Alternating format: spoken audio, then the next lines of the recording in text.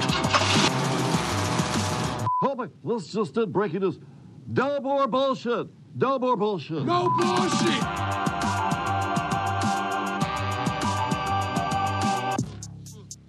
Oh, man. This is a dirty fucking town. This is a dirty old town. Remind me of that Pogue song. Dirty old town, I was Karen. gonna say it sounds like a song. I can't believe I've been working so hard this week. I've been in my look. Here's what we're gonna do today. I'm gonna give you the real story on that sociopath, police informant / employee who goes on to whack 6 people, murdered them, and then to pass in the buck. You're gonna be shit. This is bullshit. Okay, we'll get to that.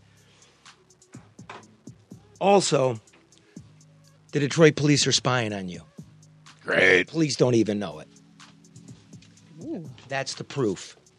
More bullshit coming out of there. They're taking your cell phone without a warrant. You. Only here. You. That's next week's news today. I'm fucking livid, and we were lied to about it. The United States Supreme Court said that's illegal, and we're doing it. Facial recognition? This shit on steroids. That's what that is. Wow. The latest outrage in Flint. Yeah, they found thousands of cases of water rotting in a warehouse. The guy to find it will join us. Is it Mike Versace or Johnny? I'm calling him Johnny Versace. That sounds Mike better. Versace, I think. Yeah, is it Mike? It was Mike. Yeah, Johnny did you guys sounds talk better. to him? Johnny sounds better. He's a cool dude. Really cool dude. Unbelievable video. But before all of that, our special guest today is a real cop, the most important policing officer in the United States since J. Edgar Hoover, Bill Bratton, the former head of the NYPD, the LAPD, the man that came up with broken windows, stop and frisk. I thought we should talk about it since Bloomberg's in the news. Yeah. Right? Computer statistical analysis about crime. He's the man that changed the thought of policing from reacting to it to preventing it. A very important figure in the history of this country.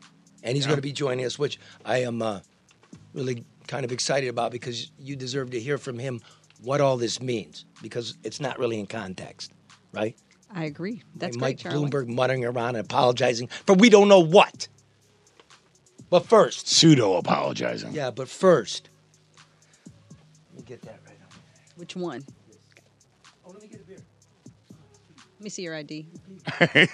See, there you go, the police state. I'm just checking, Charlie. We don't want any violations. We don't want any police coming down. Our good friends at American Coney Island, you know all about them. Oh, that Corner was of great. Michigan Avenue and Lafayette downtown, the red, white, and blue building. The windows aren't leaking anymore. The coolers are at the right temperature. Charlie fixed That's those? chili dogs in town. Oh, by the way, the punchki thing And your went fries crazy. are really good. All right, look, come on. We're not going to do that. We got to I get like to their Bill. fries. I'm Once we just get to saying. Bill, we can yuck. It's a very important guy. But it's Lent, and every Friday. Look at that. Okay, what's on the sandwich, Charlie? Okay, let me tell you what the sandwich is. Okay. That is a fish sandwich. That is Pacific cod, which there really isn't Pacific cod. It's pollock. It's beautiful, more flaky. wow. Look at that. This is food porn. Got cheese. Okay. Look at that. Look at the nice lettuce. Okay. Fresh tomato. Ooh. All right. Little tartar. Little tartar. Got to Over there. have tartar. And a nice, See, you kill me with that. bone. What kind of seeds? are That these? was it for me. What kind of seeds? You know, I don't eat anything on my stuff. That's sesame That seeds. looks good, though. Yeah, it's one for everybody. Hold on. Thanks, Grace. Thank you, Grace. Every Friday Carols. at American Coney Island, and of course, open 365, 24 hours a day. Always there. But that's every Friday. What is this, Charlie? Thanks for bringing that in. What is this? I don't know. Is it Foghorn Vodka and Leghorn? soda. Remember, you're on radio. Nobody knows what it is. Well, that's what I'm asking you. Okay, never mind. All right, listen. High Let's go. noon. Never mind. Forget it. I'll And talk also, later. No Vodka and Bullshit News soda. Hour is brought to you by ADR. I know a lot of guys in the construction business wanting to know what to look for when they're doing business in downtown Detroit. Who's on the up and up? Who's on the down low? who does business the right way. How do you navigate the bureaucracy down there and keep to the rules while growing your business? I refer them to Barry Ellen Tuck at ADR Consultants, honest, ethical, smart. Call 248-318-9424 for a consultation. Whether it's government or private industry, reduce your costs, increase your bottom line. ADR Consultants are experts in procurement, government compliance, information technology, and property management. Get the job done right, on time, on budget. ADR Consultants, 248-318-9424. Not on the down low, Charlie. That's Yeah, no, I'm doing it. okay. I'm doing it. All right. Let's see. Because that's what it is down there. It's a big goat. That's not what that means, but okay. We'll let what it I do with the ride. glasses? Okay. We'll let it ride. Yeah, see, you notice, though, right off the get-go, I am just not interested in chit-chat bullshit. Not this week. No bullshit. I am pissed. I know. I can This tell. government stinks. It stinks from Washington to Lansing to the city Right. to the head of the police department. It stinks. Nobody's watching out for us. And all the makeup wearing mannequins on TV trying to tell me what I think. They're not even out. They don't do anything. You'll see. We'll put it together. Let's see. We got Bill on the phone? Yep.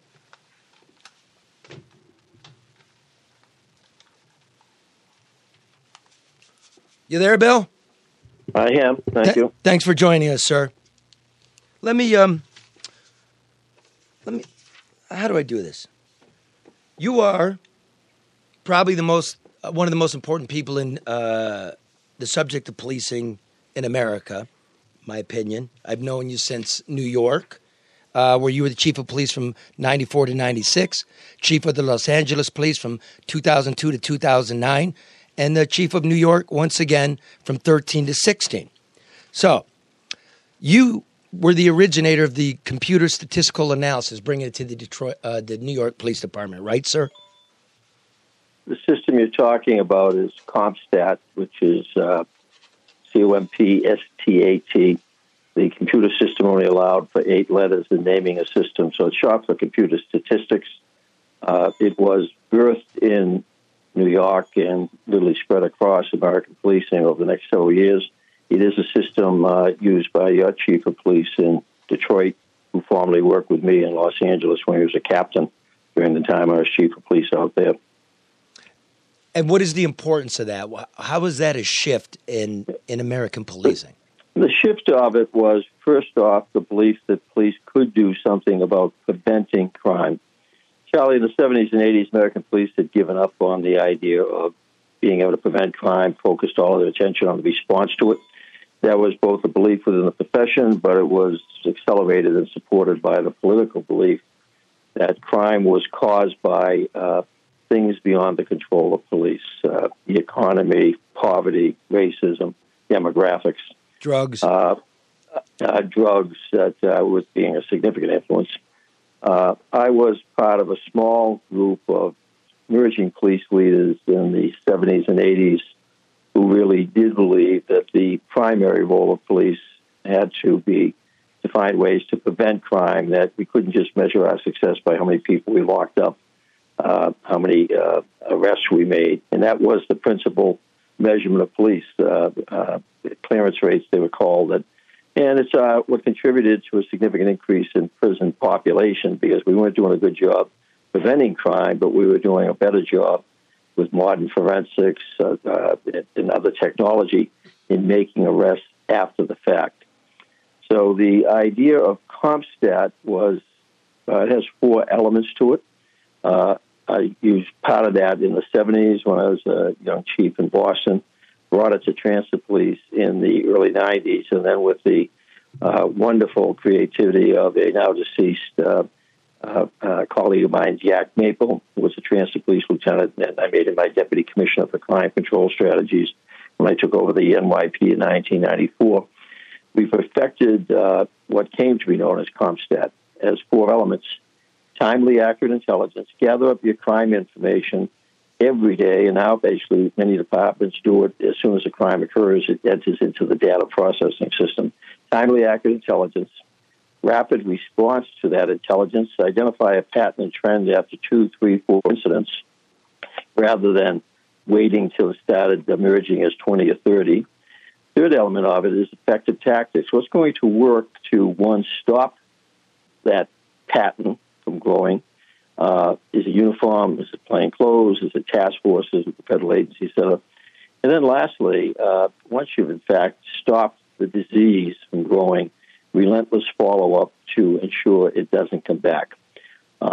Think of it from a medical perspective. I use a lot of medical comparisons because in medicine, the old Hippocratic Oath was the idea to do no harm to the patient, although doctors are authorized to cut you, to medicate you, to do horrible things to your body in the hope of effectively curing you. In policing, we also have a similar ethos, if you will, the idea to do minimum use of force, etc., minimum use of power in trying to correct behavior. So doctors are trying to correct illnesses. We're trying to correct behavior. But it's the same thing. Think of it from a cancer perspective. Yeah, Cancer, that's why I'm building up to that, which is you're identifying through your computer model crime and then what to do about it, where to attack it, where it's flaring up, which leads to the broken windows theory, right? Which is low-level. Broken windows, Charlie, is a significant element of it. It's incredibly misunderstood and being misportrayed by many of the social justice reformers, intentionally being Let me see if I got it, because I covered it when you implemented it, and I lived under it, and that was sort of a low-level crime and disorder leads to an environment that leads to more serious crime. So I remember famously the squeegee guy. And what you would do is he'd get ticketed for vagrancy or harassment or whatever. And he'd be cited. And then the beat cop was able to call prosecutors and say, did he show up for court? The prosecutor would say, no, he didn't. So that guy would be violated for not showing up to court, given his 30 days, and shown how he's going to behave. He's not going to come up to my car and harass me. It's sort of like that, right? Well, it's the idea of correcting behavior when it's minor behavior. Essentially, it's sent to correct a young child who, if uncorrected, is going to just continue doing more and more harm. So you gave one example of it. Let me give you, using the medical analogy, another example of it, and using the idea of understanding that broken windows policing is about dealing with crime that an officer witnesses, usually the idea of graffiti, vandalism, public drinking, when marijuana was illegal in many locations, smoking marijuana, a minor sale of it. So like a doctor who early on, you go to the doctor because you're not feeling well, he does an exam, he finds something on your skin that he's concerned with, timely act intelligence. Rapid response, he puts you through a bunch of tests. You got a melanoma, basal cells developing into a melanoma. He then uses effective tactics. He's going to use chemo. He's going to use radiation. Might have to use surgery. And just once again, he's going to try to do minimum harm to you while he tries to cure you. But every one of those things Did you say harm? You. Okay. Harm. That's that Boston accent. I'm busting your balls, Bill. But the idea is, and this is another term that we've evolved from CompStat in the 90s as we've rounded the corner in the 21st century. Much the same as doctors have gotten much better with precision trying to work on your cancer. They use MRIs. They use all types of technology. They're using lasers now rather than scalpels. The idea is to destroy as few cells as possible while dealing with the cancer that will kill you. Similarly, policing has gotten much better at perfecting. There's something we developed in the LAPD in 2004 and 5, something we call predictive policing, that based on certain forms of behavior, we could predict when a crime might occur, where it might occur, and who might commit it. And the idea being, like a doctor, with that intelligence, that you would effectively be able to concentrate not on 100 kids in the neighborhood, but the one kid in the neighborhood, like the one bad cell among the 100 good cells on a person's body. So you don't have to basically stop 100 kids and do a stop and question, maybe a frisk, but you're focusing your attention on known problems, people who have already committed an offense, and you're now trying to deter them from committing more and maybe more serious offenses.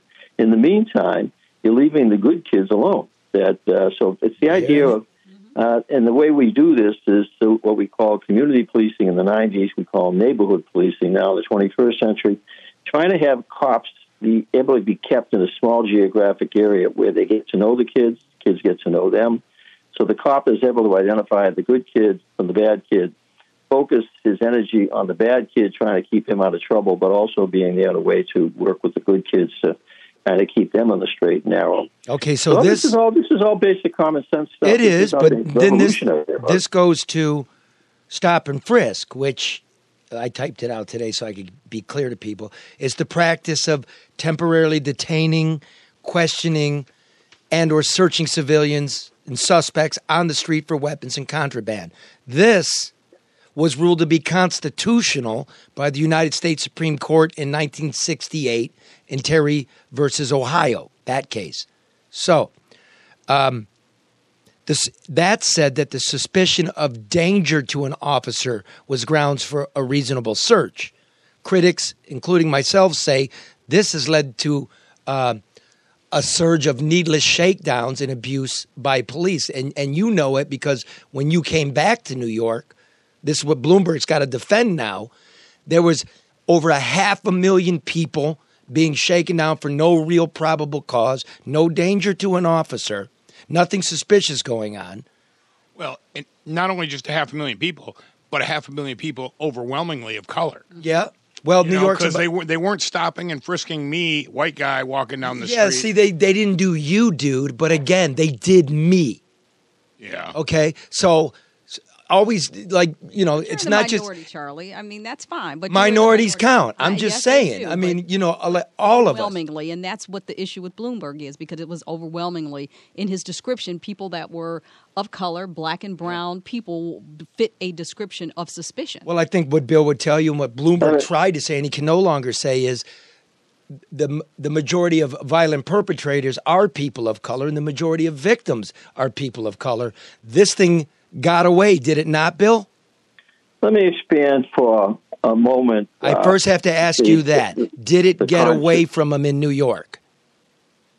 It did, and let me explain how it happened, why it happened, and how it's been corrected. That broken windows enforcement. The crimes you're enforcing are effectively crimes. They may be misdemeanor-type crimes, graffiti, vandalism, drinking in public. But a police officer witnesses a crime, and he has more than reasonable suspicion. He has probable cause that a crime has been committed. Stop, question, and frisk, in the language in Terry versus Ohio, is the idea of a lesser form of evidence of proof called reasonable suspicion.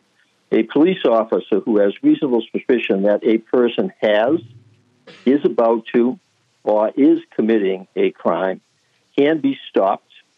He can be questioned. And if the officer feels, based on something he has to be able to articulate, more than a suspicion, but a reasonable fear that the individual may be armed, the officer is allowed to frisk. And the frisk consists of a pat down of outer clothing.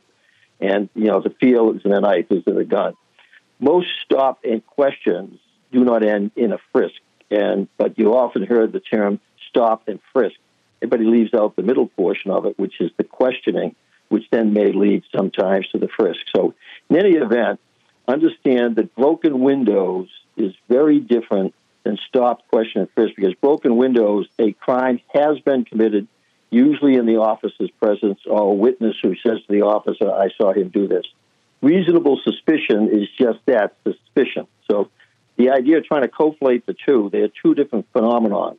In New York, what happened, starting in the 90s, we began to enforce broken windows for the first time in 25 years. Police had done nothing to enforce broken windows. And why is that so important? That even in the city where 1 out of every 10 people was the victim of serious crime, 10 out of 10 people every day would see broken windows being committed, fare evasion, the graffiti, the squeegee pest, if you will, the aggressive begging, the drinking in public, the smoking of marijuana in public. So that was creating a fear issue way above the fact of the actual crime, which was a phenomenal amount of crime in New York, Detroit, America. America went crazy in the 80s with the issue of both crime and disorder. New York was one of the first cities to try to attack both CompStat was focused on attacking serious crime with the belief we could do something about it by detecting it earlier and thus preventing it from growing like a cancer. Broken windows was an essential element because it oftentimes allowed us to identify a growing problem before it became a more serious crime. What happened in New York City after 9/11 was the idea that during Bloomberg's 12 years in office, something not widely known, to deal with some of the budgetary impact of 9/11, to deal with the economic crisis of 2008, to try and find more funding for a very ambitious school initiative, that the size of the New York City police force was cut by 6,000 officers. I think about 4,000 in Detroit, so just think 6,000 officers over that period of time. Very quietly done. Most people weren't aware of it. To offset the loss of that many officers, the bulk of whom were coming from patrol, visible, uniformed people out in the street, Bloomberg's police commissioner at the time, Kelly, think of Kelly as a doctor. I'm another doctor. We have differing opinions about how to treat the patient. Ray Kelly, to deal with the loss of 6,000 street officers, came up with a program that twice a year, when the academy classes graduate in New York, and those classes are big, you have about 1,500 to 2,000 officers twice a year, in a force of 36,000, would assign those new kids right out of the academy to what were called impact zones. They would identify the 15 to 20 worst crime precincts out of the 75 in the city of New York and assign those kids with minimum supervision into those neighborhoods. The idea, walking officers in pairs, they would be there to deter crime, but also to look for crime and disorder. The problem compounding this, one, your least experienced kids, poorly supervised in some of the toughest neighborhoods of the city, was that at the same time in CompStat, they began measuring how many stops were these kids making. Results, data, results, right? Exactly. Instead of measuring actual crime that occurred, what you were measuring was something that had not even occurred.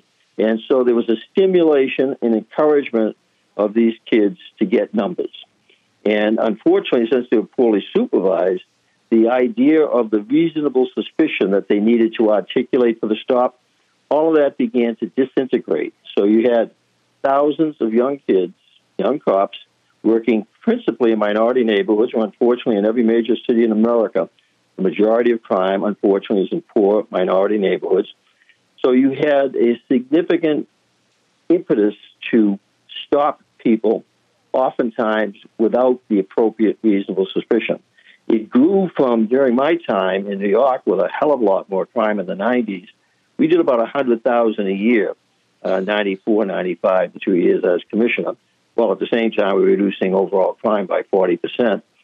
During Commissioner Kelly and Bloomberg's time, it went from about 100,000 in 2001 up to 2010. It got as high as almost 700,000. 2010, yes, it was. Began to do something about that. And what Kelly and Bloomberg, their mistake was they did not publicly admit the mistake. Kind of like Trump in the White House and admitted a mistake. Oh, snap. What they did was quietly start reducing the number of stops so that by 2013, Bill de Blasio, who was number 8 in a field of 8 candidates running for mayor, seized on stop, question, and frisk as his issue, ended up winning the election with the idea that he would not stop, question, and frisk. He would modify it because I was advising him. The idea you could keep the city safe with a lot less chemo and radiation impacting on all these minority kids. Let me interrupt, Bill. What did you do? What did you do? Because let me throw this in. Let me throw this in for the listeners. You became de Blasio's super liberal Bill, right? Old Bobbly Bill. You became his chief of police, and in 2014, it went from 500,000, right? Stop, question, and frisk. Charlie, it had already gone from 500,000 down to when we came in, it was, I think, about 100,000, 150,000 a year. They had been reducing it for 4 years, but not taking any credit for the reduction. So by 16, when you left, it was 12,000, Bill, and crime did not spike.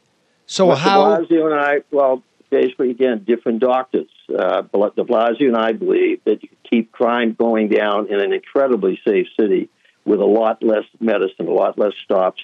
And effectively, right now, it's averaging about 12,000 documented stops because it's under the monitorship of a federal monitor. But a lot more. So What? You said a lot. You said a lot less. Well, let me introduce you, Bill Bratton. This is Karen Dumas. I'm sorry. Hi, Bill. You've probably met her when you were here in town. Go ahead, Karen. But so you did. You told us what you did a lot less of. What did you do more of? Well, what we did more of was basically the expansion of the potential of CompStat, the idea of the ability with better intelligence gathering, quicker intelligence gathering, the ability of predictive policing, precision policing, to really identify more precisely the approximately 5,000 to 7,000, principally gang members of basically career criminals, in a population of 8.5 million people. New York has about 5,000 to 7,000 career criminals who repeatedly, I'm looking at the Daily News here today, one guy's been arrested 142 times in the subway system for vandalizing subway machines, broken windows. But the inconvenience to the public of coming into a station, not being able to pay the fare because his character, he's been arrested 142 times. How many times has he actually done it? But what we did, we basically improved our focus on crime because we have better forensics technology. We have DNA. We have so many more skills and capabilities. We better trained our officers. I'll be very frank with you that we significantly revamped the way they were trained, the way they're supervised. But we also put into place simultaneously with this crime and quality of life enforcement effort what we call neighborhood policing, something that I had begun back in the 70s in Boston, more commonly known as community policing in the 90s. But we've totally reorganized the NYPD 77 precincts that broke them up into 3 or 4 sectors. Each sector gets 2 neighborhood coordinating officers who are uniformed officers who spend all their time in that sector working on crime, disorder, building up relationships, holding meetings.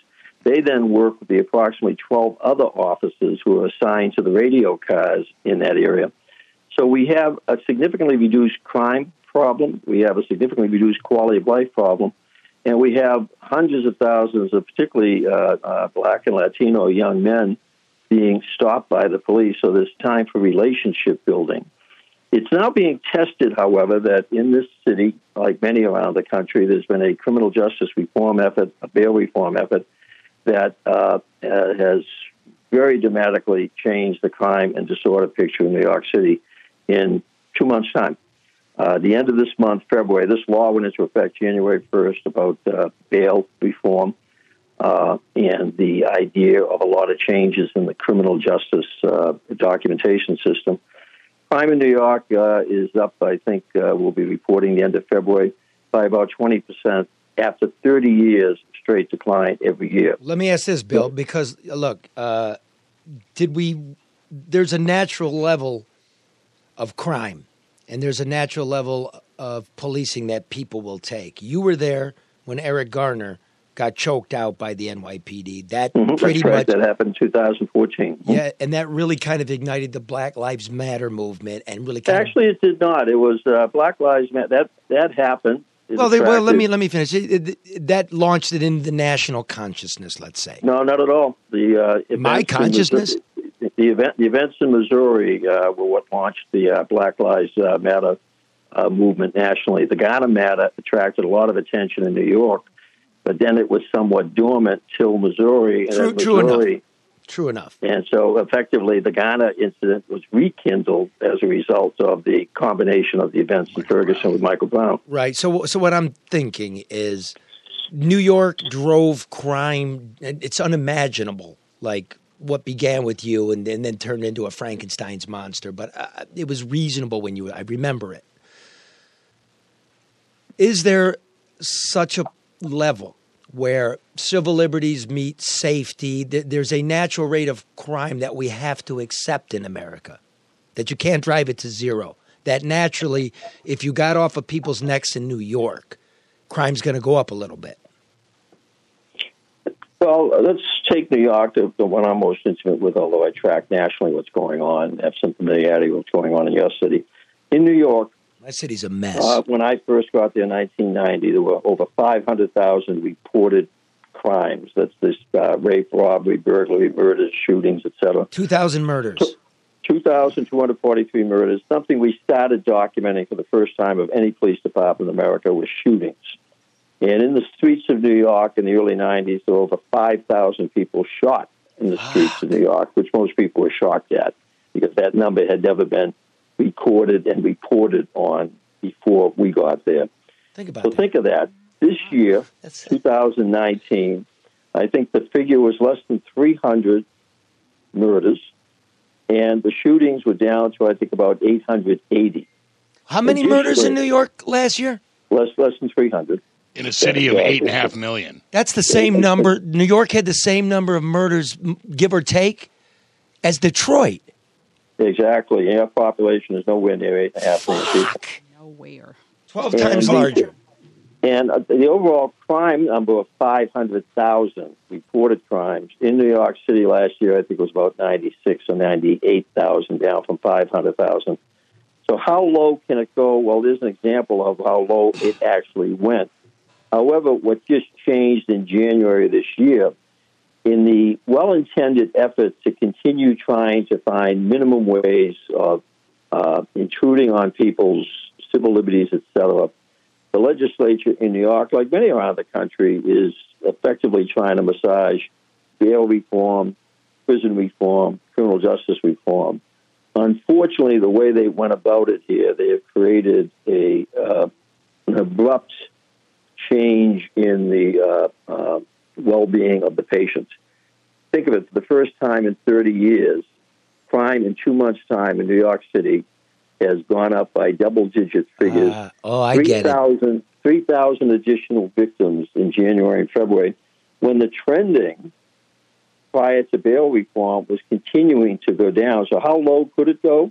Well, we don't know, because we now had this interjection of well-intended but with significant unintended consequences. You kind of saw that in San Francisco, too. You did. San Francisco is a lot of what's going on in America today is that there's been a real pullback from the focus on broken windows policing, if you will. There's also the is that a repudiation of your legacy? Do you think No, I don't think I'm very comfortable with my legacy. I think particularly over time, as things continue to worsen in America, there's going to be an understanding that in some respects we're undertreating the patient. But the good news is, going back to treat the patient, we have proven methods that are successful, but like medicine, where over time medicines get better, we hope, and are constantly evolving, improving. Similarly here, did we make mistakes? Well, a case in point, the most vivid example is what happened in New York, where the leadership in New York believed the way to keep crime going down was expanding use of stop, question, and frisk. I didn't believe that. Shakedown. Yeah, and it's just so you can have a safer city and at the same time a less intrusive police force. But from time to time, like a patient that has a relapse, you have to have the capability to, with precision, apply the medicines that you are constantly perfecting. And so in New York City, right now, there's about 5,000 to 7,000 individuals out of 8.5 million who most of what you read in the paper. There's three examples in today's New York Times, Daily News, and Post of several individuals in the subways in particular. Subways in New York are the lifeline of the city, and 6 million people a day ride them. So what happens in the subways gets much more notice than what happens up in the streets. And here's an example of people engaged in minor crime, broken windows, but are creating so much havoc below ground. The problem with the bail reform initiative that was just put into place, you can't put them in jail. That they get arrested and they're released immediately before the cop finishes the paperwork. And that's because we were sticking a bunch of shitheads in jail that didn't need to be there that long. Well, the idea is you have to find some way to penalize people who repeatedly break the law. Well, I got to agree with that. I do. But again... But it's the idea, Charlie, being able to effectively understand the makeup of a lot of these repeat offenders. Many of them, unfortunately, through no fault of their own, have significant mental issues. And we do a better job, it's still a deplorable job of trying to deal with them. 40% of the people in our jails and prisons have mental issues. They'd be better off in mental institutions. Right. And we don't have the dough for that either. But then we have those with narcotics problems, which is a significant majority. And then we have a smaller core element who are just they're lifelong criminals.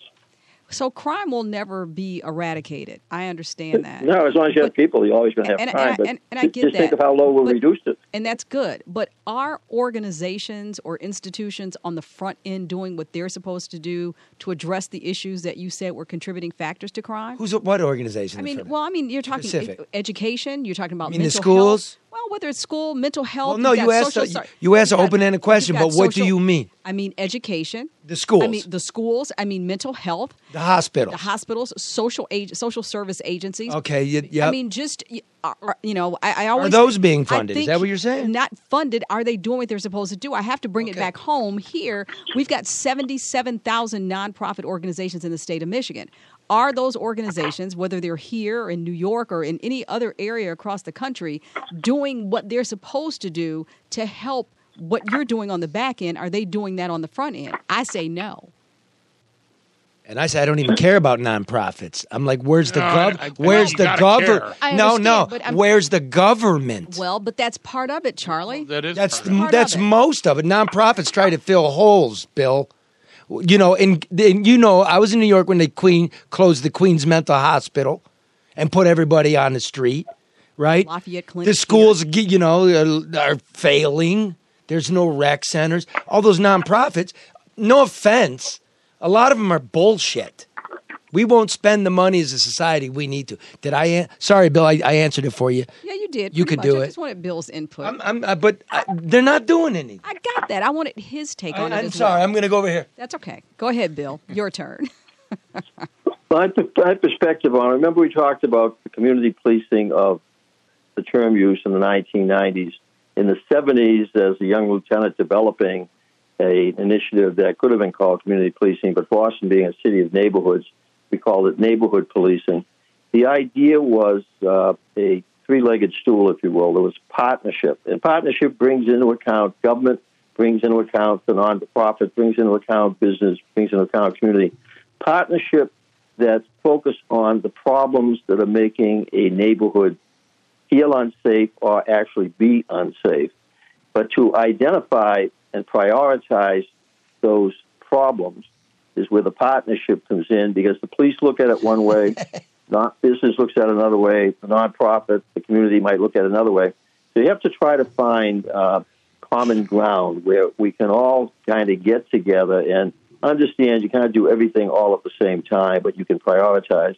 And the third P, if you will, of that concept of neighborhood policing, community policing, and something I've committed my 50 years in the business to focusing on, is the idea of prevention. So Robert Peel, the creator of the Metropolitan Police in London in 1829, had 9 principles of policing. You read those today, they're more appropriate today than they were back then. And the first one was the basic mission for which the police exist is to prevent crime and disorder. In the 70s and 80s, we got away from doing anything about disorder because we were reducing the size of the police forces. Social institutions were drying up. Government was just not spending money. They were letting people out of the mental institutions and then just leaving them on the streets. We created the homeless problem when we basically closed the mental institutions. And then the idea of prevention was just basically gone away with. The idea was in policing, when I began, we were measured on the number of arrests.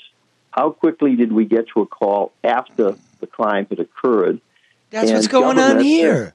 Exactly. Well, still going on, but part of what we changed in the 90s, and I think I'm probably the first police chief in America who stood up and said, we will prevent crime. That's why you're on the show, Bill. That's right.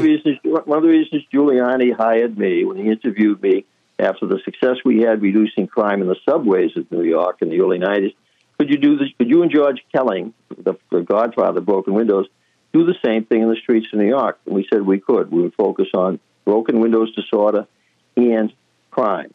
I got to throw this in. Bill, I got to throw this in. And then when you appeared in the newspapers too much and you were having a cocktail at Elaine's, I was there once when you were having one, that little name drop in there. Rudy got jealous and fired your ass, didn't he? Come on. Well, make a little news for me, Bill. Rudy got jealous and fired you because you were successful and he wasn't getting credit. True? The mayor had campaigned on the idea about doing something about crime, but kind of like the president in the sense there's only room on the stage for one person. That's a yes. That's a yes. I've worked for a variety of mayors. Worked with Mayor Dinkins, first black mayor in New York when I was in the transit police. With Giuliani, had success under both of those mayors. Worked with Mayor Hahn and Mayor Villaraigosa in Los Angeles. Had phenomenal success with the two of them dealing with the issues of race, crime, disorders. And then now have worked with Mayor de Blasio, who quite clearly is one of the most left-wing progressive mayors in America, and teaming up with Bernie Sanders. So just a reflection of how far to the left he is, how progressive he is. So Bill, all of the things I've done, I've been able to do under mayors of both wings of the various parties, if you will. Bill, can I ask you about Boston's 10-point plan? Did you have anything to do with that, or what was your assessment as to whether or not it was effective? Well, because what is that? That basically the 10-point plan was an initiative back in the 90s. I was police commissioner in Boston in 1993 before being hired to come down to New York. And my successor, Paul Evans, who came on the job with me in 1970, I was instrumental in helping Paul get appointed as my successor. Before I had left, I had been approached by David Kennedy from the Kennedy School at Harvard about an initiative that he had, some ideas he had that sounded pretty good to me about what effectively became the 10-point plan in Boston, different ways of trying to deal with the prevention of crime, dealing with youth in a different way. Paul Evans embraced that concept, put it into place with great success, that particularly a lot of juvenile crime we're having, deaths among juveniles. The crime situation in Boston improved dramatically in Paul Evans' tenure, and then continued. And even to this day, Boston also remains one of the safest cities in America. Like every major American city, still has pockets of serious crime, particularly in minority neighborhoods. Same neighborhoods that when I was growing up as a kid, 50 years later, the crime problem in Boston is still in those same neighborhoods, but much less. And the development that's gone on in those neighborhoods has helped to reduce that. But the 10-point plan that she is referencing is effectively the core of any of these successes around the country. It's because 10-point plan was about partnership with the ministers, partnership with the business community, partnership with the educators, trying to effectively find more activities for kids after school, jobs for them. And so the kernels of most success in cities around the country, including your own, are the idea of partnership. You talk about those tens of thousands of not-for-profits in Michigan. That's great, but if you can't get them to coordinate their activities, you squander a lot of those resources because they're duplicative, they're repetitious. And the idea is that the strength is in collaboration. My second book was called Collaborate or Perish, and the whole idea of with collaboration, you get force multiplication. All right, let me do this, Bill. I don't know about 10-point plan. I'll have to look that up, plus the 9-point plan. And two things real quick. One-third of the Detroit police force now has less than 5 years on the job, and we've got rookies and sophomores patrolling together. Short answer. Is that a good idea, or is that a ticking time bomb? The majority of the police actively patrolling the streets of any American city would tend to have 5 years or less. That's the reality, because as they age, they go into other assignments, promote up, detective assignments, inside jobs. New York City, it's 13,000 or 14,000 police officers who actively work the streets out of 36,000. The bulk of them probably have 5 years or less. That's 1/3 of the entire force has less than 5 years. Is that normal? That's correct. Around the country, you're going to find the bulk of the people on the streets in major cities. No, the whole department, though. Just the whole department. Is it usually that new? No, not at all. Because the average retirement time is 20, 25, 30 years. So is that safe for the officers or the community? The cops patrolling the streets tend to be the junior officers. What we tried to do in Los Angeles, when I got there, already had this model, and I took that model and brought it back to New York, and we put it in place in New York, was that a rookie police officer, for the first year on the job after coming out of 6 months in the academy, I was on the streets of Boston in 1970 after 6 weeks in the academy, myself and Paul Evans. Now, almost without exception, in major American cities, they go through 6 to 8 months in the academy, which is still not enough. But in Los Angeles and New York, when they come out, you try for the first year not to let them work together by themselves, but they always have to be assigned to what we call a field training officer for the first year, who is a more senior officer. We don't have that, Bill. We're not doing that. It's probably interesting why the chief has not done that, because he comes out of the LA system and he understands that it might be the issue of not having enough senior officers that he can assign to that. I just don't know enough about that's the reason, because they all left, because we're not paying. Last thing, let me say this to you. Here's a quote from you. This will be the last one, and you're the man. Thanks for coming on. So everybody doesn't think you're like just an old white guy who just looks at it like he's from Southside Boston. Where in Boston are you from, by the way? Dorchester. Isn't that where Marky Mark comes from? Fields Corner, actually. He grew up down the street. He grew up actually over in South Boston, which was right adjacent to Dorchester. Isn't that where the Starbucks incident took place? I don't know. I'm asking I don't even know what that is. Oh, Charlie. Anybody know what you're talking about? Remember where there was a racial issue? The racial issue in Starbucks. yeah. I thought that was in Seattle. It's everywhere. That was in... That was in Boston. You're killing me, Charlie. No, I'm not aware of the one in Boston, but the national one was in Philadelphia. Wait, I remember the one in Seattle. I remember the one on Woodward. Okay, they're everywhere. Don't go to Starbucks. Let me quote Dorchester Bill Bratton here. Slavery, our country's original sin, sat on a foundation codified by laws enforced by police, by slave catchers. Since then, the stories of police and black citizens have been intertwined again and again. The unequal nature of that relationship cannot and must not be denied. Did you say that, Bill? That's correct, and let me amplify that, if I may, before I hop off from you. The history of this country, 1619, first slaves arrived. First settlers are actually settling in, the white settlers who were fleeing religious persecution. The idea of the night watchman, the town crier, the person that was going to, basically watch out for the citizens, also was born around the same time. Over time, the next 200 years leading up to the Civil War, the evolution of slavery in the country, but the evolution of policing, professional police departments being established, a significant part of the role of police, particularly in the South, but also in the North, where they were oftentimes by law required to effectively be slave catchers for those who were escaping from the South, that relationship between police and blacks, whether slaves or freedmen, was always very tense. And then moving beyond the Civil War with the alleged emancipation of the black population, we move into a period of time of 100 years of quasi-emancipation, where in many parts of the South in particular, slavery continued under another name called basically Jim Crow laws and sharecropping. And in some respects in the North, you had forms of segregation that effectively kept whites and blacks apart. Once again, during that period, police were expected to enforce the colored-only laws, etc. And so the relationship between minorities, blacks, and police also was very tense.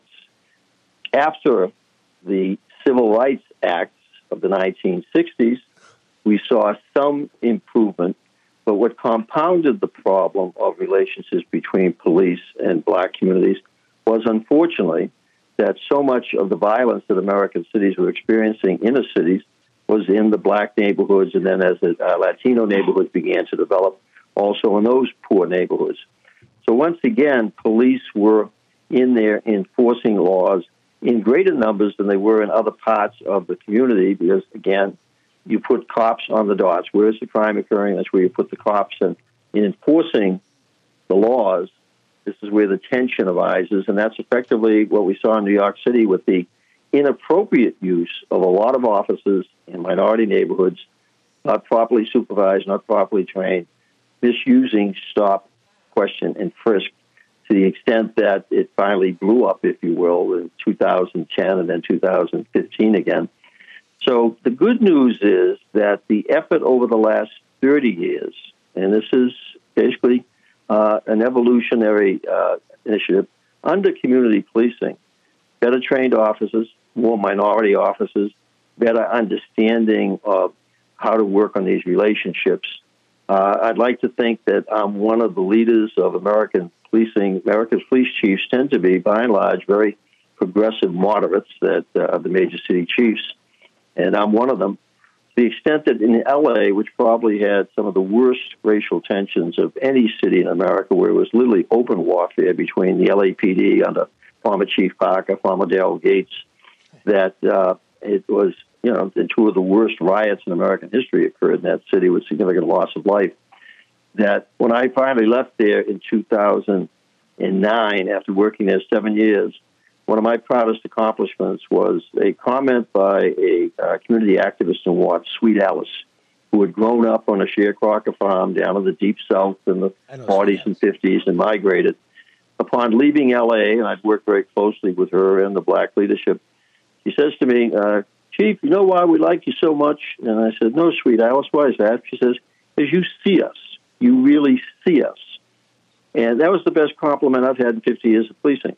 The idea that here, a white kid growing up in an all-white neighborhood, went to all-white schools in very segregated Boston, that in 2009, as chief of police in a city that had been at war with its minority population, one of the principal black activists in that community growing up in the Deep South during the time of Jim Crow and before the Civil Rights Movement, could say to that white chief, you see us. In other words, she understood that despite my color, despite the color of my uniform, that I understood their issues, their history, their needs, and was trying to work with them to do something about it. And the second compliment as I went out the door was the L.A. Times, which was extraordinarily hostile to the LAPD, understandably, a very progressive liberal paper, also had an editorial that, as I went out the door, that finally, after 50 years, a corner has been turned on race relations in Los Angeles. So it can be done, not easy to do. There are a lot of 300-400 years of history to work against, but it can be done. And the good news is in the last 20 years, looking at my 50 years, the last 20 years, we've made a lot of progress, but there's still so much more that needs to be done. Bill, thanks. Thank you, brother. Thanks for being here. As we let you go, who are you voting for? In terms of, I exert President. the privilege of America that I don't have to pronounce who I'll be voting for. Yeah, but don't be a puss. Tell me who you're voting for.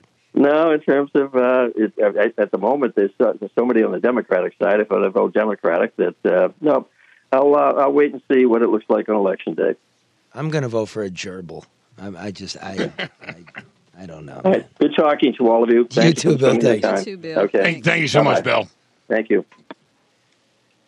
No, why are you guys rolling your eyes and not saying anything? Well, I guess for me, I'm hearing what he's saying, and I think that he has done everything that he said he did. But when we talk about race relations in the police department, there's one word that has to exist. Well, two. It has to be training, and there has to be respect. I don't think it has anything to do with any preconceived notion that police officers are pushed back in the black community. You felt like that was missing or something, but you didn't ask it. Well, I mean, he's, chatty, yeah, but so you could have just said it. Well, but then you were closing him out too. So I mean, but it's fine. I understand, and a person of his stature wants to be acknowledged. No, I'm not letting that go. And he's not going to acknowledge the fact that there's internal racism. From the police. If you're a racist person and you become a cop, you're now a racist And cop. I don't feel like I can comment on that because I'm a white guy. Like, I don't. Noticing a pattern with you. Well, but I'm just saying. But I don't worry when a cop pulls me over in a car. I get combative or whatever. But this is the other thing, and he said, with minority cops, the cop that handcuffed and arrested a 6-year-old black girl the other day was a black guy. Was a black cop. Yeah. So it's not about always the race. It's that power. It's exactly that empowerment that people feel because they have a badge and a gun. I actually heard you two. Your guys are just having an internal shit that he didn't even say. It's not always about race. I don't think he said that. I think you just said that, but you didn't ask him while he was here. I think we were talking to you about power. Well, but I think he kind of ignored the fact. All you had to do was ask. That race is always involved. I just think I think that's bullshit. No, actually, but like wait, Bob no. said, okay. I'm talking. That's bullshit. I just heard him go through the fucking history of it No. and trying, right? I just did. Okay. What do you mean, no? But that's his perspective, like Bob said. He No, has. but a you perspective said, because wait, he's no, a white no, guy. don't. I'm a pretty good debater. I Let's just heard debate. what he said. I think he completely ignored it, which isn't true.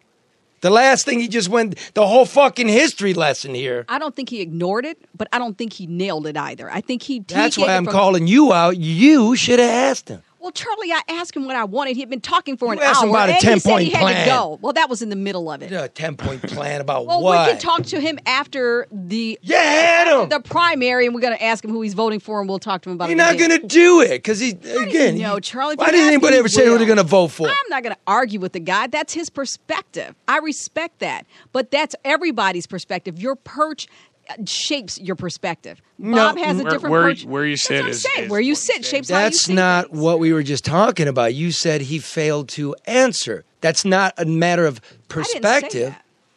Bob said Yeah, you that. did. You said it. Everybody rewind it like 90 seconds ago.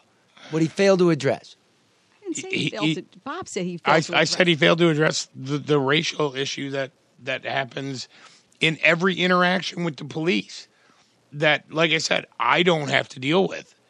You know, that my race never comes up in my interaction with the police. And I said it was about training and respect, that Right. it's not a preconceived, everybody in the black community doesn't automatically hate the police. And I think that's unfair to feel that way just because there's a police presence. When you have a police officer that is trained and a police officer that is respectful of yeah. what he is there to do and the people that he's here to do it with, you don't have those issues. You just don't. But if you're a racist person and you become a police officer, you are now a racist cop. But you if you're do. a power hungry person and you are become a cop, now you're a power hungry cop. But you do. Because obviously this white guy can yell at cops. And as long as it's explained to you, it's nice and professional. All the rest of us, at least maybe I'm not treated that way anymore. I certainly look at it a whole different way. What I want to be told and what I'm not told is why you fucking with me. Like if you go out in Detroit and you're really doing real police, they don't ever tell you why.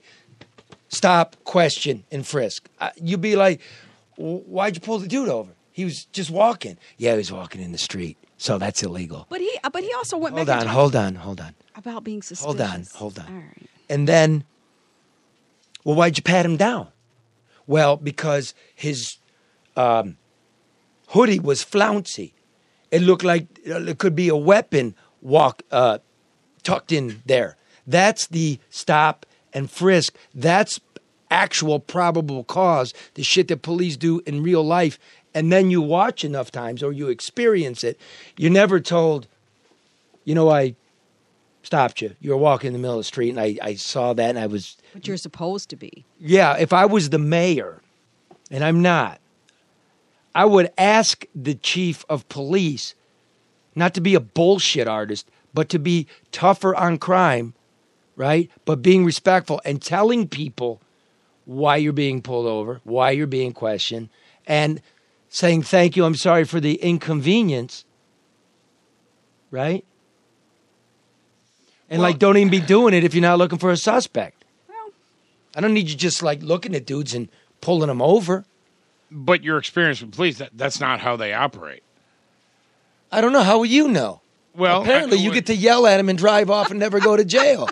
Well, yeah, I do. Have Yeah, you but done it's that? not- And I take an indignant stand with them. Well, what are you pulling me over for? What did I do? Or why do you want to search me? And you got a warrant? See, why would you do that? See, respect Because- goes both ways. That's true.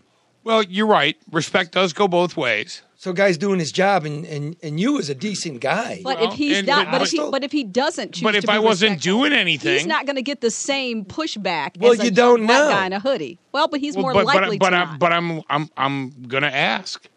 Yeah. Why are you pulling me over? Why? Yeah. Why you? But why you you asking for say my you ID? you do get hostile every time you get pulled over. No. No? I don't get hostile, but I ask questions. Well, why, let me why are ask you this, pulling me Bob. over? Do you respond to the officer's demeanor when they pull over? Is it good afternoon, sir? How are you? May Yeah, I see you?" absolutely. I mean, or if they come That's up. how it and- starts. It That's what I'm always saying. starts. So who sets that tone and who responds? That's the other thing. If the Oh, I police don't say officer- shit. Guy pulls me over. I got my hands on the wheel. Right? Window cracked. And I wait. We all do. And my baby daughter on the way to church goes, why are they pulling us over, Bob? I said, I don't know. Just put your hands where you can see them, right? Just put your hands where you can see them. Yeah. And now the cops, because of the new, I don't know, this new nothing. Cops are tripped out by people now. Sure. You can hear it. And they shouldn't be cops. They never put their head into it. You never get to see them anymore. But people like that, Charlie, if you are afraid of people, if you are suspicious of people that don't look like you or just suspicious of a preconceived notion of a person, of what a criminal looks like, No, I don't care about you're making statistics. it racist again. No, I'm not making it racist. You It just can be- did, a preconceived No, notion. That doesn't have to be racist, Charlie. Doesn't have to be white or black. It can be the LGBTQ. It's It can everybody. be overweight people. It can be anybody. No. Yes, See, you it guys can, Charlie. living in fantasy. I'm not. It is. It can be racist. It's but that's not fantasy. the only thing, Charlie. If you No, Charlie- Damn, it's big words. No, look, everybody big gets a word. gun now. Everybody's got a fucking gun. this is true. So you think a cop now walks up to a window and goes, "Howdy, ma'am." Oh, there's a white dude. That's cool. How are you, sir? No, Charlie. No, they're always. Wait, let me finish. They're always in the back, looking at you, and you're not seeing them because it's a fucked up job. Sure, it's I agree with dangerous. that. Very. I I agree with that, too. Disagree. I disagree. No matter what, they come to the window. You give them whatever. They come up to you, give them respect. When they start acting disrespectful, then you might hear me. That's just me. but that's everybody, I Charlie. ain't looking to get fucked up by a Charlie, cop. if a police officer, my daughter and my son both were pulled over at different times, and their first thing is, whose car is this? What does that have to do with anything? What are you pulling them over for? So I'm saying, if in fact you're going to do your job, I understand they're apprehensive. Everybody's afraid of everybody. I got that. I understand that police officers feel like they're out ammoed by criminals and by the general public. They deserve that respect. But God bless it, the community deserves respect too. And if you're afraid of me before you say anything to me, you don't need to be a cop. Oh, wait You a minute. don't. Yeah, but see, that's all twisted because Yeah. when I was young, not as dark as your son, and I'm driving around in a nice car, I get asked the same question. That's a cop tricker-upper. But why? What difference does it make? It's a cop tricker. You can You're run the young, you're out doggone- cruising. You can run the plate. Well, you pulled over for a reason, not to just be checked, because you're getting Well, a ticket. both times they let him go. So it's just like, where are Oh. you going, I'm not saying anything was wrong with it, but what is that whole bravado thing? Hey, whose car is this? Where are you going? Like, what difference does it make where I'm going? What do you want? What did I do? It was my mom's car. It was my No, friend's car. When I was young, I got pulled over for speeding, and the guy was standing. He was talking. I said, "Sir," I said, if you're going to write me a ticket because I got to go. Like, I don't need to sit here and talk. He wrote me a ticket. I had to go to court. But I didn't think I was being disrespectful. I just didn't No. want to stand there and listen to a 20-minute. What's next, Charlie? Well, you're going to. What's the diatribe? Yeah, that we got to listen to. My- Because My diatribe? no, with the police. Because like I said, I'm very respectful when I get pulled over. I am But too. you got to tell me why you're pulling me over. What get did I do? Well, maybe he will. I don't get pulled over. I don't know. I'm only hearing I what haven't in a long time. Yeah, so I haven't. I'm knock only on hearing what wood. you're saying, and I'm like, that's But not. I have the utmost respect for our officers. I Absolutely. do. Oh, They've now gotta- we got the utmost respect I've for the always officer. had respect for them. God, Charlie. that's easy to I told do. You that. What No. an easy but if pivot. you come to me Fuck the incorrectly, police, but I respect them. no, I didn't Oh, say God. that, Charlie. I didn't say that. Oh, I know you didn't. It's Here, fucking radio. Have another beer. Well, now you're insinuating I will that I'm take a that white position. drunk.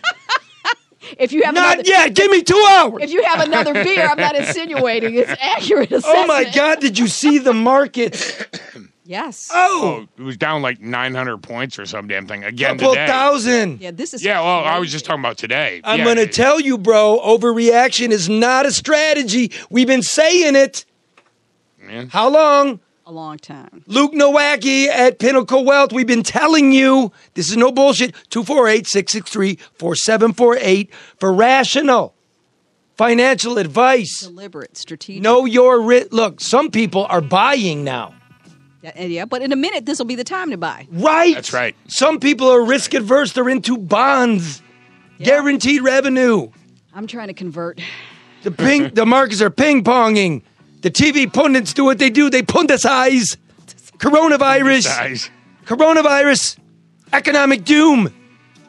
Is it rationality or is it fear? Is it stocks or is it bonds?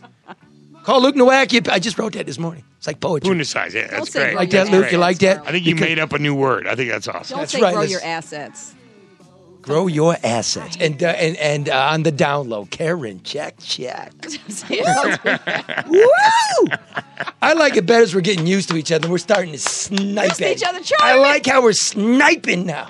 Oh, it's snarky, all right. Because that's really real life. Okay. Okay.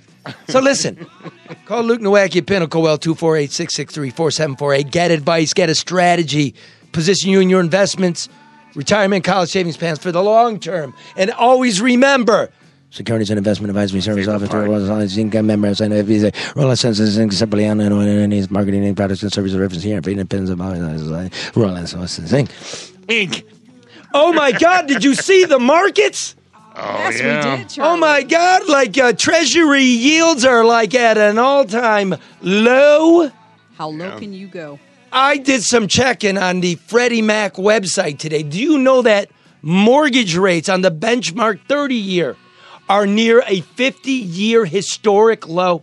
Jeez. They're the second lowest in 50 years. Yes, the coronavirus. People are running, like Chinese aren't coming here to buy property. Right. You're going to get a low rate. That's what's happening. And everybody's running to refinance. And so there's a backlog. What have we been telling you? Who's the quickest dog in town? Who? David Hall. Hall Financial. Give him a call. DavidHallMortgage.com or 248-308-5000.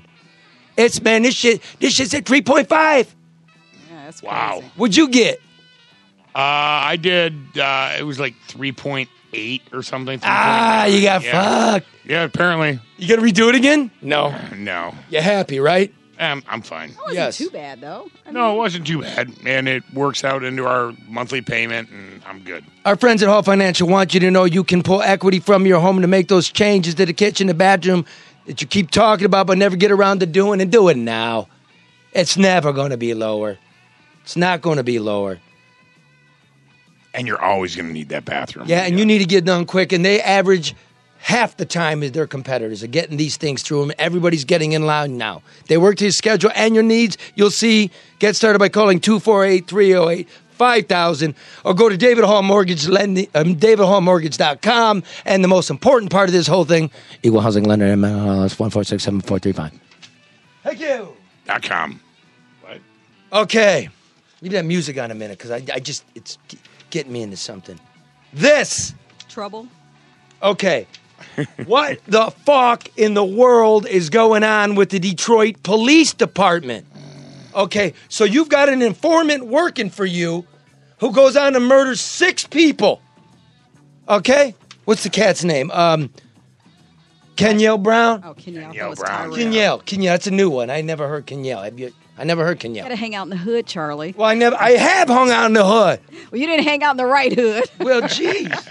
Kenyelle? That's a West Side, That's West a That's Side. a West Side name. Is it a West I Side don't know. name? I don't know. I'm just talking. Wesley Snipes. Now you said West Side. I thought you said Not Wesley. Wesley, no. I'm just talking. I Okay, don't know. no, keep talking. That's what it's about. This is fucked up. Okay, look, real quick. Explain what happened. Let me give it this guy's deal. Let me just go through Kenyelle real quick.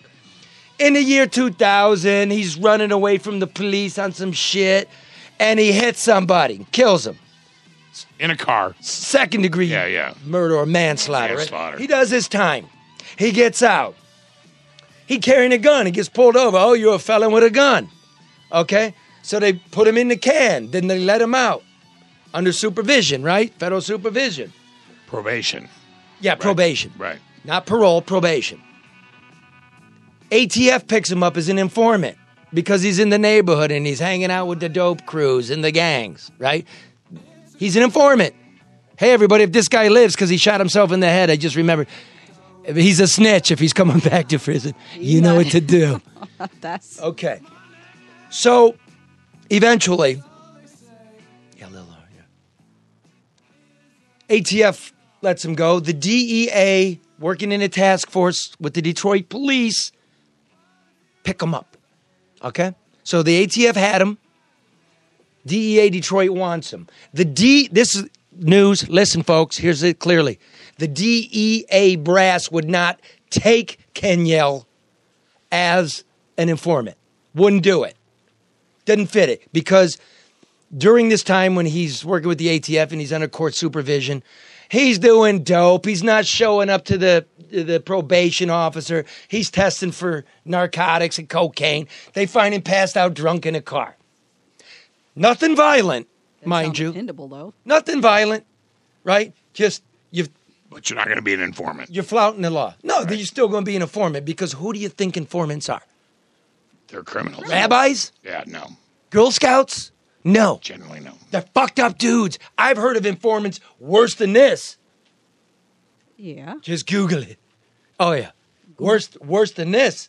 So, DEA, Detroit wants him. DEA's boss won't let him have it. Hey, Detroit, man, nobody fucking pays attention to what you're doing. So they funnel him in through Detroit.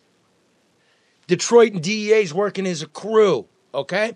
This is what happens. Kenyell goes to federal court. The federal judge releases him from supervision, even though he knew he was fucking up all along, but he knew he was working with the federal government. Lets him go. Hours later, just hours later, Kenyell is hired as an informant for Detroit, so the DEA can also use him because they're working a task force. But he's hired through Detroit. They pay him one time $150. My sources tell me he's pretty good. That's why everybody wanted to trade him. Here's what happened. In January, while not working for any law enforcement agency, guy starts going fucking berserk. He killed 6 people, allegedly. Fucking went on a fucking murder rage. Now, what's happening out there in the world is, how could the feds let this violent man be in their employ and he's not in prison? It's stupid. Here's what's wrong. The chief of police of Detroit, James E. Craig, finds out that this guy was a federal informant. He's approached by the media. He starts blaming the feds, not knowing before he opened his mouth that he was the dude's employer. Once he finds this out, well, I'm upset the feds didn't tell us. Yeah, they did. In fact, you guys ran a background on him. And if the feds didn't tell you, why didn't your background work? Oh, and by the way, from 2015, when the narcotics squad got busted under you for the first but not last time, quote, Detroit police officials have overhauled the department's policy governing how paid sources are used after a federal indictment accused narcotics officers of working with informants to rob and extort drug dealers. Now, since you hired him, can't throw yourself under the bus, right? So now you've thrown the federal judge under the bus that kicked him to you. Now your boss, the mayor of Detroit, Mike Duggan's daddy, was a federal judge. And you're burning every fucking bridge. They're not going to work with you. Not the state police, not the DEA, not the ATF, not the Wayne County prosecutor, not your own guys. Everybody's like, what's up with dude? The point is, an asshole went crazy and sadly murdered. And 6 people died. 6 people, allegedly. Like, I got to say that with this guy. And you're doing this? The point is the guy went crazy. The bigger point is how unaware the chief is, apparently, what goes on in his apartment. Because let me roll back 6 months. What was before this one? No. It wasn't the narcotics guys. It was Officer Rasheem McClain. Yeah. See, I can't keep him safe, right? He gets killed by a man who 3 weeks earlier had shot up a house and came back to the house and killed Officer McClain. And before that, he killed a civilian and shot a couple more. All the while, the police had the man's name, the shooter, and the chief comes out and says, we didn't have a name. that's not true. You didn't know that the coward cop that was supposed to respond to that scene for McClain to be the supervisor, allegedly, according to the chief, pussed out and never showed up. And it turns out he was a puss a couple of years ago. Yeah, had a history of being a and puss. was allowed back onto the force by virtue of the chief of police's signature that apparently was forged in a different color than the chief's customary green ink. We still don't have an answer to that, and the chief doesn't know about that. Now, before that was the homicide, the narcotics unit, for the second time, stealing everything. Informants that weren't allowed to be informants, embezzling their money, stealing dope and reselling it. The second time, you had reorganized it, and you didn't know that. You didn't know they were on the take again after you reorganized it. And before that, I'm still in the 8-month window here. The serial killer that the community said was a serial killer that the chief said was not a serial killer, only to find out he's a serial killer. And as an aside, those serial killer houses are still standing. Yeah, they're still up. Now, Mount Elliott and Mac. man, does that make sense? No. No, okay, it didn't. Well, it makes sense, the progression that he said, but the fact that it happened doesn't make sense. You know? No, I don't know. What do you mean? What's going on with the Detroit Police Department that's letting that happen? The leadership. Yeah. Well, here's what's going on. Command of the major violators, which is the narcotics, and the task force, which, right, they're being reassigned, which would be the third leadership in this squad in the last 8 months. So, Charlie, This is the problem. So let me ask you this: What do you see as the problem? Is it? And I know you in organization, accountability. But if you're moving around the very people who are not doing what they're supposed to do, you're not solving the problem. You're just readjusting it. Maybe what you do is you keep your eye on stuff and you don't overreact and jump in the media and you remain calm and you say, what happened here? And we fix it. And I don't just want to hear that it's fixed. I'm going to be working long hours. Show me the protocols. What did we do with the informants? What are we doing to make sure narcotics aren't stolen again? What are we doing to vet our own confidential informants? Since we've been through this a couple times, it's 7 years.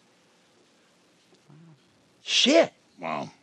Huh. Now, the latest insane. There's more? This is next week's news today. Police Commissioner Willie Burton, he's been on the show on the facial recognition software, asked the chief last week, are we using cellular capture technology to find suspects? To which the chief says, I don't know what you're talking about.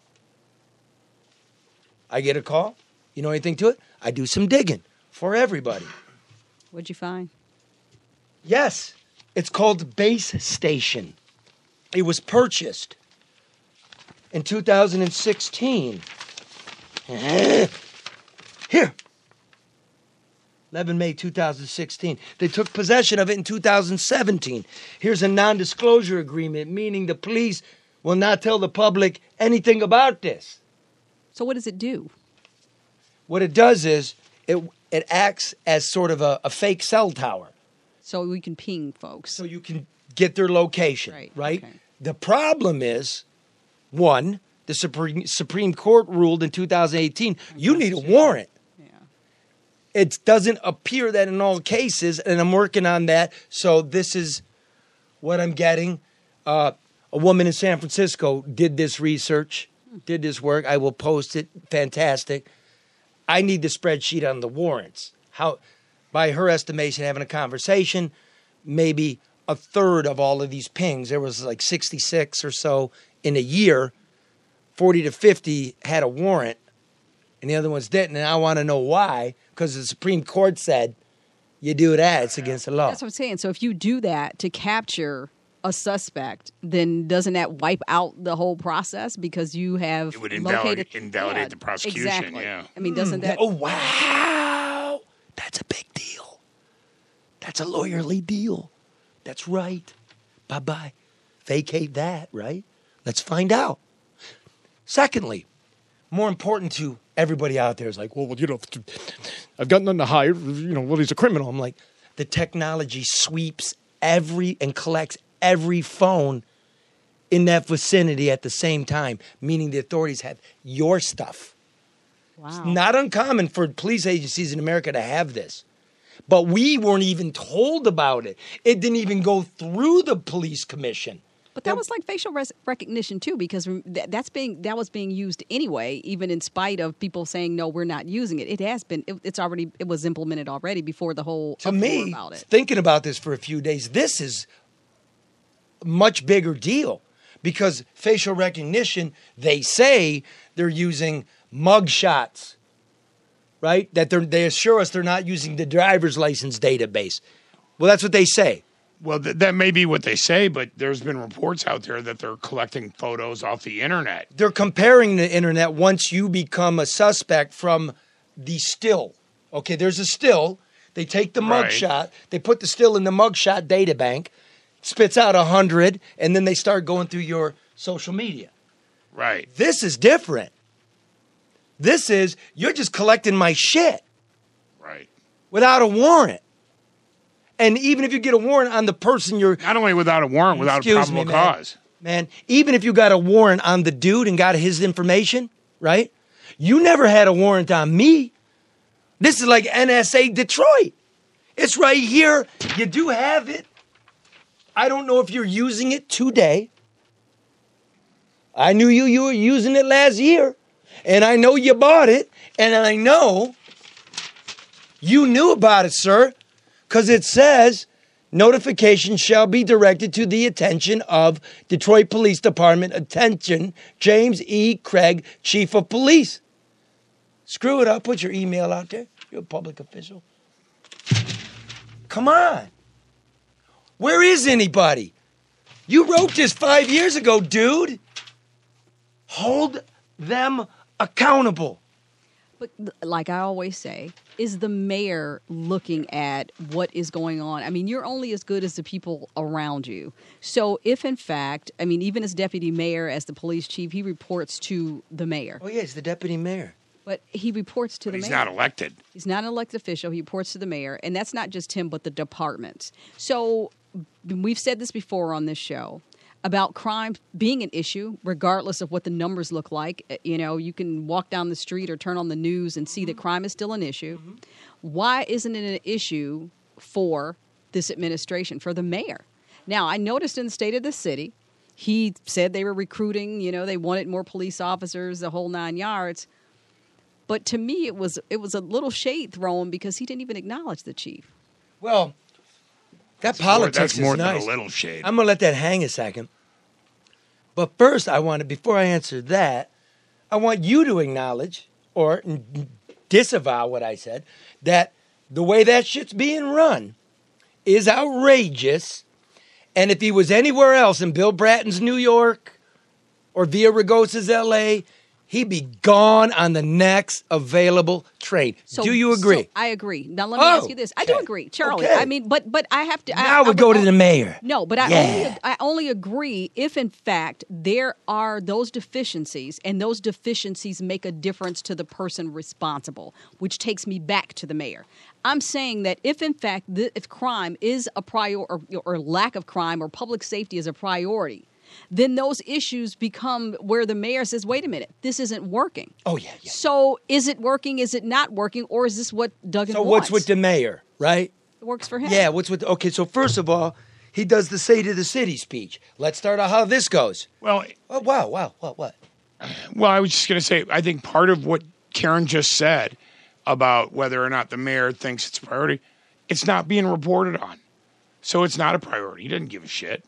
Well, you got to remember, know? this I don't even administration. think we're following each other. Yeah, we are. This administration has the largest communication staff ever It is a well-oiled marketing campaign. That's all you are seeing, and it's working. Let's do this. Look, guys, news. It's no bullshit. So forget that. That's no BS. Here's what he did. He had his State of the City speech, right? It's a presentation. At a factory with gates around it and snipers on the roof away from people like Agnes where they can't get to you. Invited only guests. And I talked to the invited only guests, the swingers there, the big swinging, Badges and Wangs, the big players, the ballers. They're like nobody was there. It was weird. It was odd. It was a small crowd. Well, they were only appointees that I saw. There was a few others. They shall be nameless. The mayor. Do tell, Charlie. The mayor pronounced a shift from talking about services to equitable development. Why would you shift from services? Because you're not providing any. The crime is ridiculous. The demolition, oh, bro, they're coming. And those gates were padlocked by the feds on that big dump we reported on. The feds. And they're multiplying it. And I did the math. Adjusted for inflation, right? In $1931. We've now spent nearly as much money on this bullshit demolition project that they're in trouble for that we almost equal to what we spent on the Hoover Dam.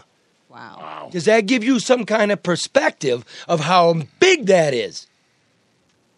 It's huge. Where are the checks and balances, Charlie, on any of this? Firefighters are coming for your seniority in these contract negotiations. One thing you know about LaDuff, look, man, I'm not political with you. I know you guys get mad sometimes. I'm just trying to tell you what's what. You guys know it, but you don't know it like you should. Keep an eye on that. The negotiations start this month. 160 years of seniority will be moved towards merit only, or whatever we think in this town is merit. I don't even know how, Well, and who decides the merit? Right. Yeah. Right. Now, this was a provision in the bankruptcy contract that was not used in all this time until the contract came due. So keep an eye on that. Here, Agnes and the crew went down to City Hall today. It's pretty crowded. The regular Detroiters who are owed $600 million, and Duggan couldn't explain to them. He said in the speech. Well, he said they weren't going to get it. He said in the speech, first of all, I got two very clear text messages from folks during the State of the City.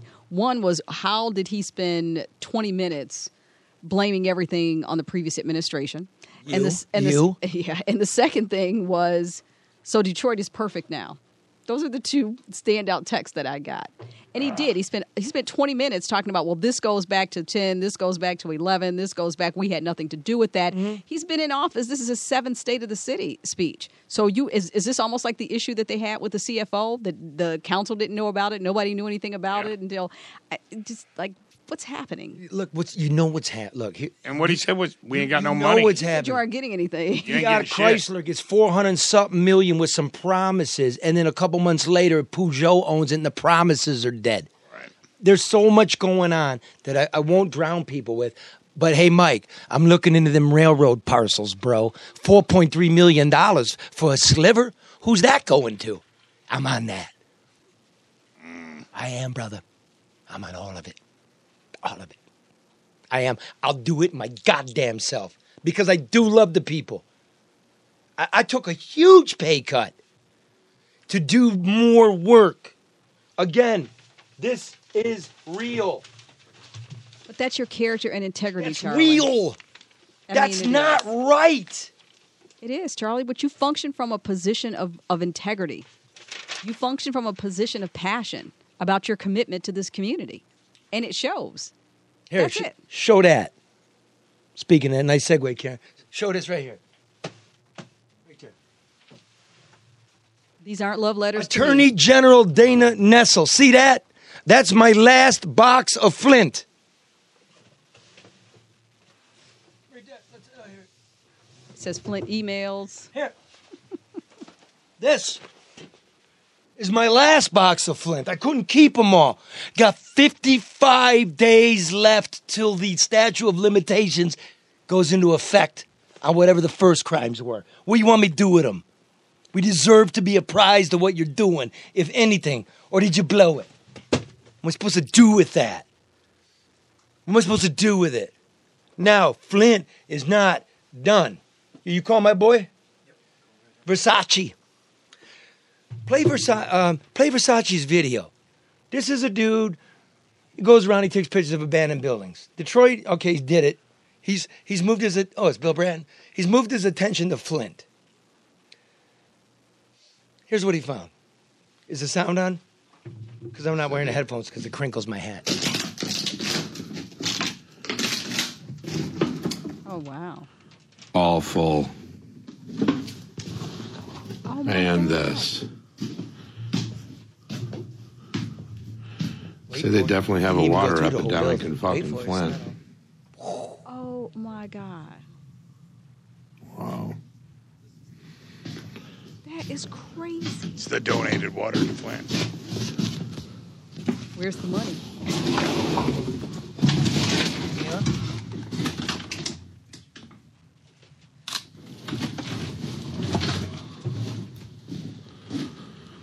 Oh, it just keeps going. Wow.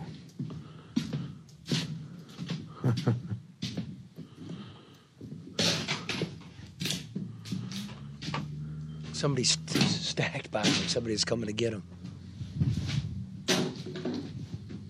Another room.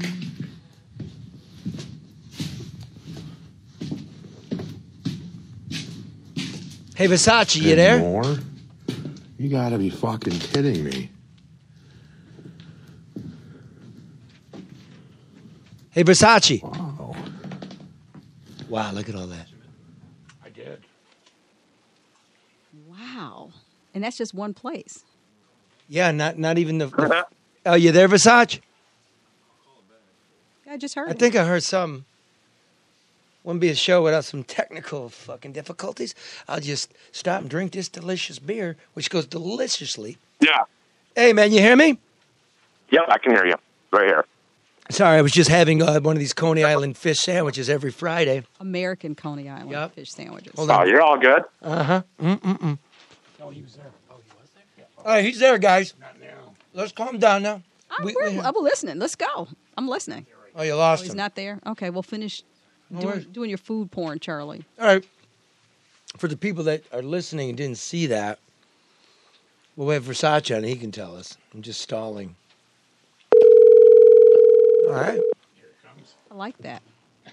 That's Sorry better. about that. What'd you do, man? It was That was us. Sprint. Goddamn phone service. You said Sprint or Flynn. It's fucking Bob. Either one's a bunch of bullshit. True that. Definitely. Now listen, is it Michael or John, man? John William Versace. Oh, John William. You're Johnny Versace. I told you Johnny sounded Yes, sir. better. Get to told you Johnny that. lives. Johnny I B told you lives. that. I told you that. I loved you in that documentary. You know, the one where you got shot in front of your house. Yeah, I came back from that, though. A little bit of surgery. I'm good now, though. Got better. Glad to hear it. Much better. Got some magical. Dude, what? Okay, tell us what you found and where you found it, and how much you Okay, found. so I used to do a lot of urban exploring in Detroit, you know, just because of all our abandonment. I do photography, stuff like that. I do a lot of going into buildings, checking stuff out. So there's not a lot to do in Detroit much because they sealed up a lot of stuff, which is a good thing. So I kind of wanted to branch out, so I figured I want to go to Flint because I've been hearing how much abandonment and what's going on there. Yeah, Me and my buddy went out the other day. Is this on? Go on. Another corpse to pick on. I got it. Go ahead. Right, exactly. So I want to go check it out. So somebody had told me about a church called St. Agnes. They were like, hey, the back door is open. You know, real easy. You can just go right in. So I go in this church, and I'm looking around. A beautiful place. Luckily, nobody's done anything to it.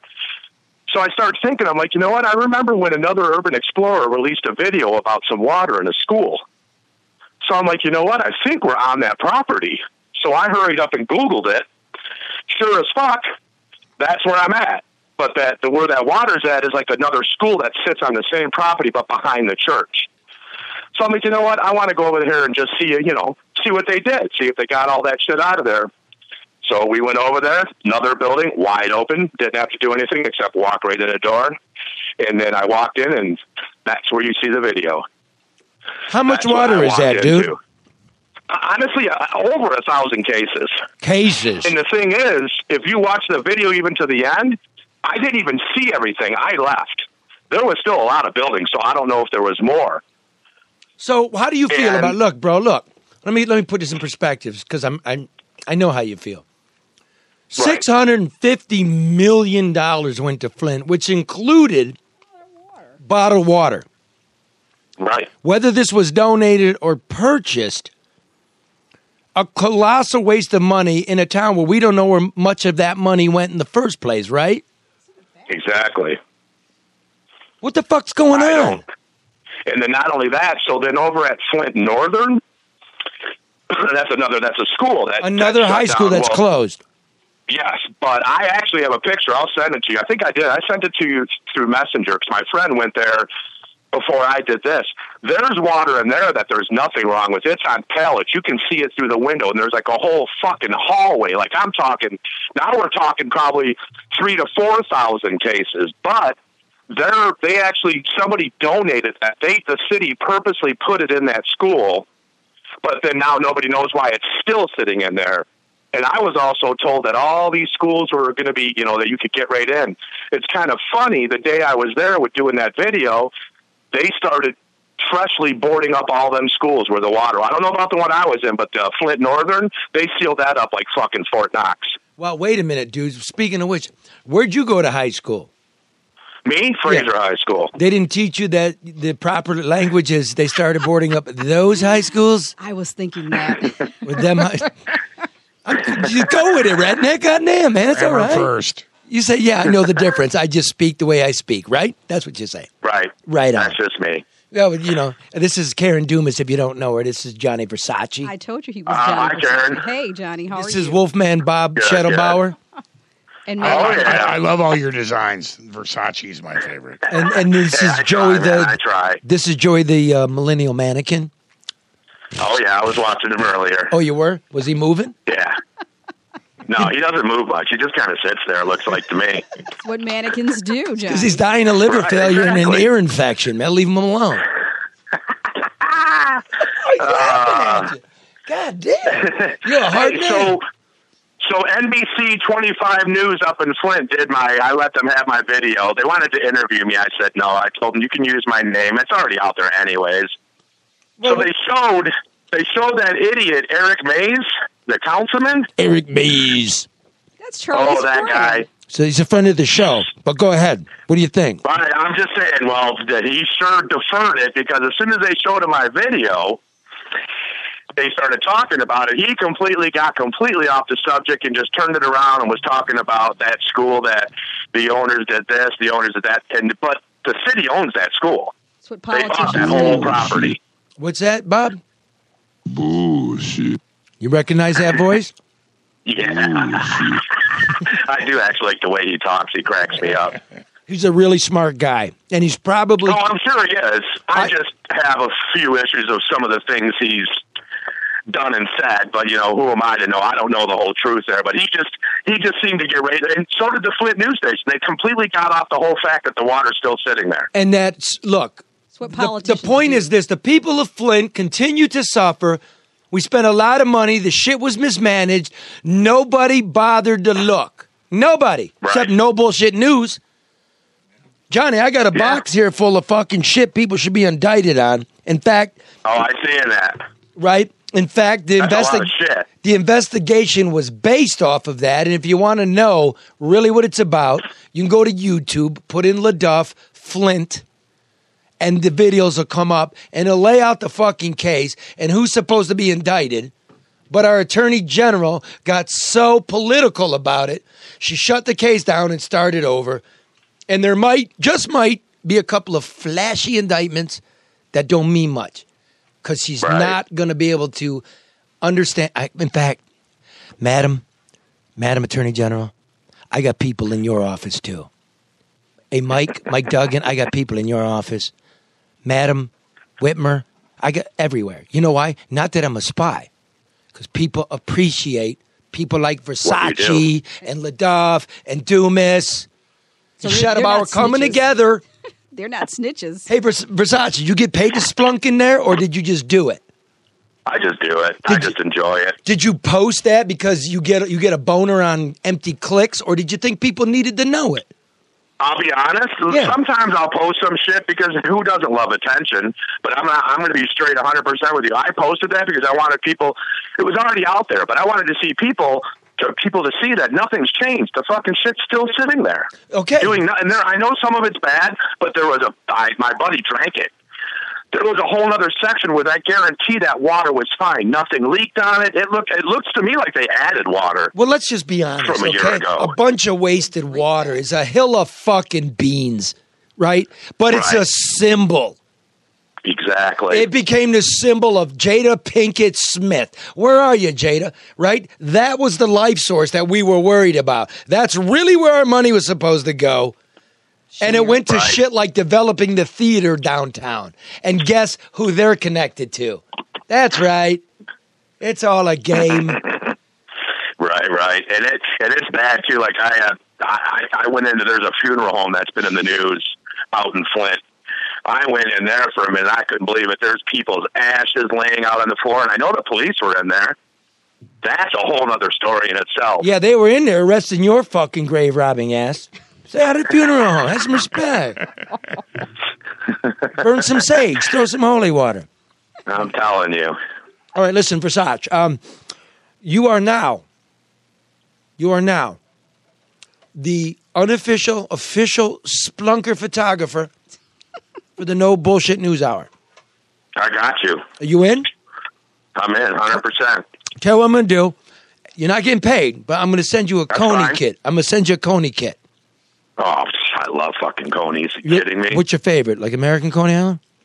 No, I Wait, cut. Well, what's your favorite? Like you're fucked, Lafayette. No, you are. American's really good. Oh, that's the one. All right. So Yeah. Because I'm not going to say it. I just refuse to rip on Lafayette, although I could do it. Don't do that, Charlie. I cannot with my friends. Real quick about those two. Go ahead. Listen, my brother's your age. My brother, he goes. Your younger brother? He lives. Older brother. He lives in Tennessee, but listen, when he comes here, he goes to Lafayette and he buys their hot dogs on the bun. He picks that up, takes it next door to American, and they put the chili, mustard, and onions from there. He's been doing it for 20 years. Hey, Grace, do you allow that? What do you charge for the fixins? Oh, she's like, fuck no. Oh, she can't hear. Right. He buys the hot dogs at Lafayette. Yeah. Hey, Bob, you're supposed to speak in the microphone. He was talking to Grace. I was talking to Grace.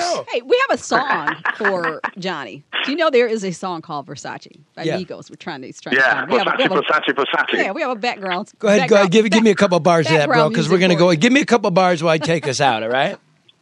Do it, Karen. No, you do it. Your Versace, song. just do it. Go ahead. Do a little bit. Versace. No, don't do That's it, Johnny. Bob's going to play it for you. No, because we're not playing that. Would you just? It's just his background music. I know. I got it. Don't worry. Come on. You got to do all the goddamn work. Okay. I just did All you got to do is like this. Ready? Just No. don't put it on, Bob. Don't put it on. Let this motherfucker take it off. Okay. You're just going Versace. Okay, that's what you're going to do. Just give me that. Give me that loop. Versace. I'd never buy that. Give me. Yeah, there you go. That's a good interchange. Versace. Bob, turn it down, man. Versace. Versace. Okay, go ahead. Versace. Now, what did we learn, Karen? That he may be a great. No, what did we learn today? Today, or just with? Come on, Versace, give me some back. Jesus. We learned that I should just stick to taking pictures. That's what I was going to say. Okay, Versace, listen, bro. We're going to let you go. Text me your address. I'll get you the Coney kit. And let us know what you're doing, all right? Do the people's work. Awesome, I will, man. Citizen journalist. Thank you guys so much. All right. Take care. Thank you. Johnny, you guys have a great weekend. You too. Thanks for doing that. Bye-bye. All right, Karen, Yes. what did we learn today? Things are screwed up. That's what I learned. That's an understatement. Seriously. I mean, they are. And the sad part about it is that they have been screwed up. We keep putting people in place to unscrew them. What they do is actually screw them tighter. And so we're just in this endless cycle of being screwed up. Yeah. That's where we're at. This is a dirty old town. It's my profound statement for the week. You're right. This is a dirty old town. Love you, Bob. See ya. Thanks for the sandwiches, Grace. Mannequin. Yeah. Love you, Karen. You too, Charlie. Try to love one another.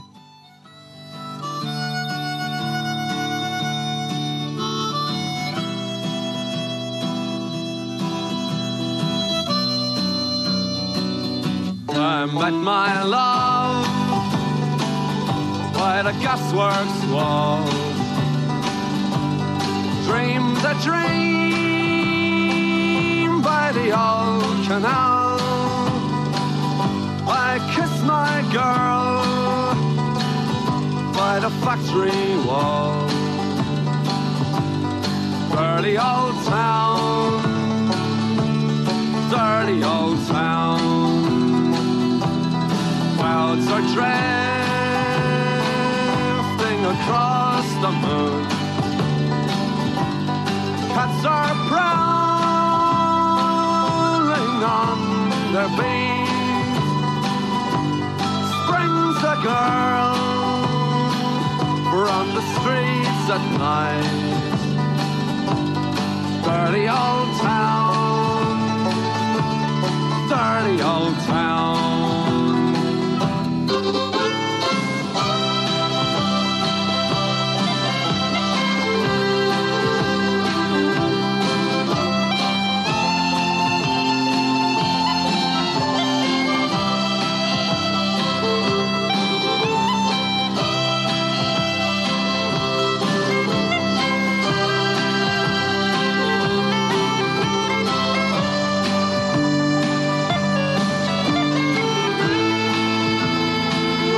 I heard a siren from the docks. Saw a train set the night on fire. I smelled the string on the smoky wind. Dirty old town, dirty old town. I'm gonna make me a picture box, shining steel, tempered in the fire. I'll chop you down like an old dead tree. Dirty old town, dirty old town. I met my love by the gasworks wall. Dreamed a dream by the old canal. I kissed my girl by the factory wall. Dirty old town, dirty old town, dirty old town, dirty old town.